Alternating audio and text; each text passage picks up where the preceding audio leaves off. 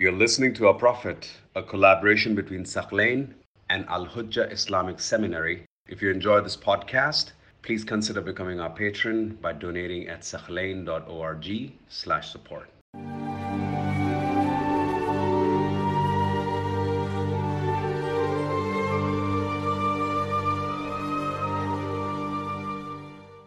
Now, one of the warriors who fell was Hamza, Sayyid al-Shuhada. When the battle intensified, the Muslims got cornered from all sides. Hind, the wife of Abu Sufyan, this evil, corrupt woman, she had a slave by the name of Wahshi. She told him, Wahshi, if you kill one of these three, Muhammad or Ali or Hamza, I'll give you a big prize and I'll free you. Big prize, I'll free you. I'll set you free.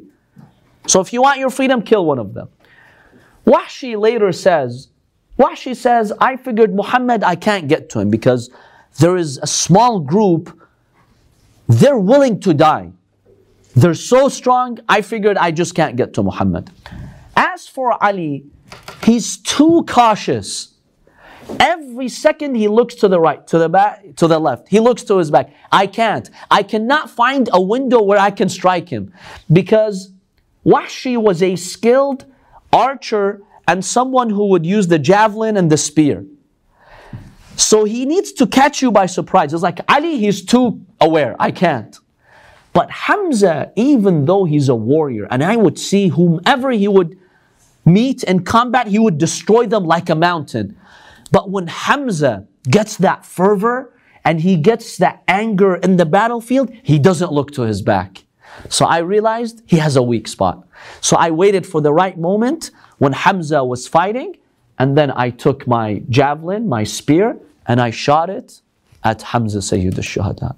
It landed on the side of Hamza, on his khasara, basically his stomach. On the side of his stomach, that spear landed. He fell to the ground, Hamza Sayyid al-Shuhada. At that point, Hind came. According to one historical account, Wahshi says, with my dagger, I opened his stomach and I took out his liver and I gave it to Hind. I told her, Hind, do you know what this is? She said, what is this? I told her, this is the liver of Hamza. She took the liver of Hamza and she started chewing it. She wanted to eat it. Al-Imam al-Sadiq says, Allah subhanahu wa ta'ala put something, a taste in the liver of Hamza so she could not eat it. And so she basically, threw it out. Al-Imam al-Sadiq says Allah did not want any part of Hamza to go to hellfire. Because Hind is going to hell. If she chews a part of Hamza's body and devours it, Allah is going to burn her in hell, and a part of Hamza will be in her. Allah did not want that to happen. So basically she tried eating his liver, but Allah subhanahu wa ta'ala stopped her from doing that. When the Prophet sallallahu alaihi wasallam saw what happened to Hamza, he said, Allahumma lakal hamdu wa ilaykal mushtaka. Oh Allah, we don't object to you. Alhamdulillah, we praise you, Ya Allah, bas ilaykal mushtaka. But we have no one to complain to but you, Ya Allah. Help us. Wa antal musta'anu ala ma ara. Oh Allah, help us in these difficult moments. According to one hadith, the Prophet said when he saw Hamza being mutilated, he said, if I achieve victory, I'm going to mutilate them just like they mutilated the body of Hamza. So Allah revealed a verse in the Quran, وَإِنْ عَاقَبْتُمْ فَعَاقِبُوا بِمِثْلِ مَا عُوقِبْتُمْ بِهِ وَلَئِنْ صَبَرْتُمْ لَهُوَ خَيْرٌ لِلصَّابِرِينَ. The Quran says if people transgress, don't do more than what they did. Because the Prophet said maybe 100 of their evil men were going to mutilate them. The Quran said no. If someone does something, you either serve retribution or forgive. When this verse was revealed, the Prophet ﷺ said, no, I will forgive. Meaning I won't mutilate their bodies like they did so.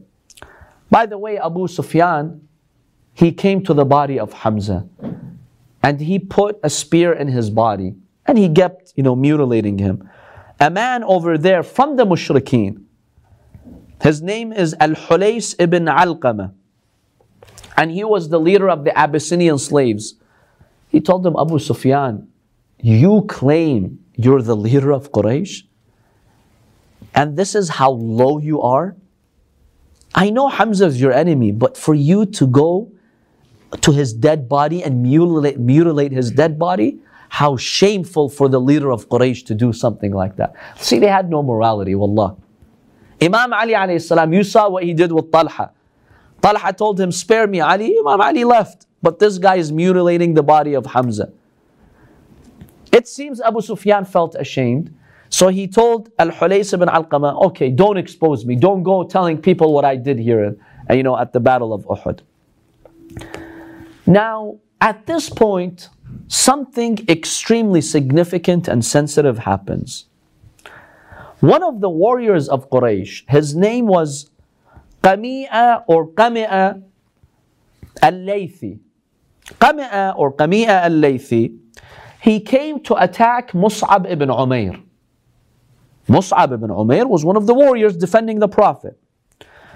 And he was carrying also a flag representing the Muslims. They fought.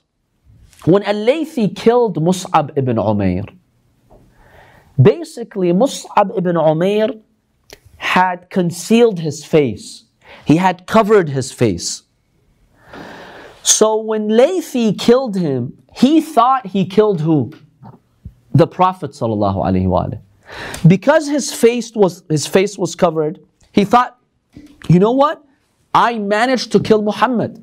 Now he had killed Mus'ab, not the Prophet, but he thought it was the Prophet. So when he killed Mus'ab, he came back to the pagans and he announced, "O pagans, we have achieved the grand victory. I have killed Muhammad." And Imam al-Sadiq alayhi salam comments, he says, Satan, Shaitan, came to the battlefield and he also made a call that reverberated in the entire battlefield. Everyone heard it. Muhammad has been killed. At that point, the enemy rejoiced. They started clapping, cheering, Muhammad has been killed. Muhammad has been killed. Now this went a long way in uplifting them and giving them a sense of victory. But the damage that it did afflicted who? The Muslims. When they heard Muhammad has been killed, they froze. Many of them were already fleeing, but those who stayed, they froze. Muhammad has been killed, that's it, it's over. So some of the companions of the Prophet, they just started fleeing the battlefield. Some of them said, let's have someone talk to Abu Sufyan. We'll negotiate with him and see if he can give us amnesty. In other words, we'll do whatever he wants. We'll change our religion. We'll follow his path. We'll do whatever he wants. Yes, some companions of the Prophet, unfortunately, went to these measures. We have many, many historical accounts of that. I would like to share with you one that Ibn Hisham mentions in his seerah. Anas ibn Nudayr, he's the uncle of Anas ibn Malik. You've heard about Anas ibn Malik, the famous companion of the Prophet. He had an uncle by the name of Anas ibn Nadr. Anas ibn Nadr. Anas ibn Nadr was a very good companion of the Prophet and he was a believing companion.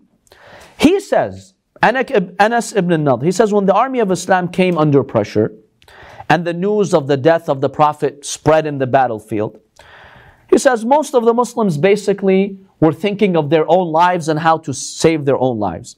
He says, I saw a group of Muhajirin and Ansar, including Umar ibn al-Khattab and Talha ibn Ubaidullah at-Taymi. Who's narrating this? Ibn Hisham. In his seerah, the uncle of Anas ibn Malik, he is saying that I saw a group of companions. Among them was who? Umar ibn al-Khattab. They were basically sitting in a corner and they were extremely frightened and anxious. They were anxious for themselves. I said to them with a tone of protest, why are you sitting here? What are you doing? They replied, the Prophet has been killed. Therefore, there is no use to fighting. So I said to them, if the Prophet has been killed, it is no use to living. Why do you want to live after the Prophet? Go and fight and defend this faith. Get up and meet martyrdom in the same path in which he has been killed. Don't you say the Prophet has been killed and he's become a martyr? Well, you go face martyrdom too. Then he told them, if Muhammad has been killed, his Lord is alive. You don't believe it, Allah? And then he added, he said, I saw that my words had no effect on them. Basically, they didn't care about what he was saying. So I put my hand into my arms and I began to fight with determination. Ibn Hisham says that Anas ibn al-Nadhr, he sustained 70 wounds. And he did become a shaheed. And basically, he sustained so many wounds, only his sister later could identify his body. They couldn't identify his body because that's how much he was struck. So it's really sad, what happened, how some companions let the Prophet down. But you did have warriors like Anas ibn al-Nadhr. And when he went for the last time to kill the mushrikeen, you know what he said? Allahumma inni a'tadhiru ilayka mimma sana'a ha'ula. He says, oh Allah, I am ashamed for what some of the companions did. They thought the Prophet is killed, they stopped, but I will defend this, this faith. And I distanced myself from the hypocrisy of some of these companions.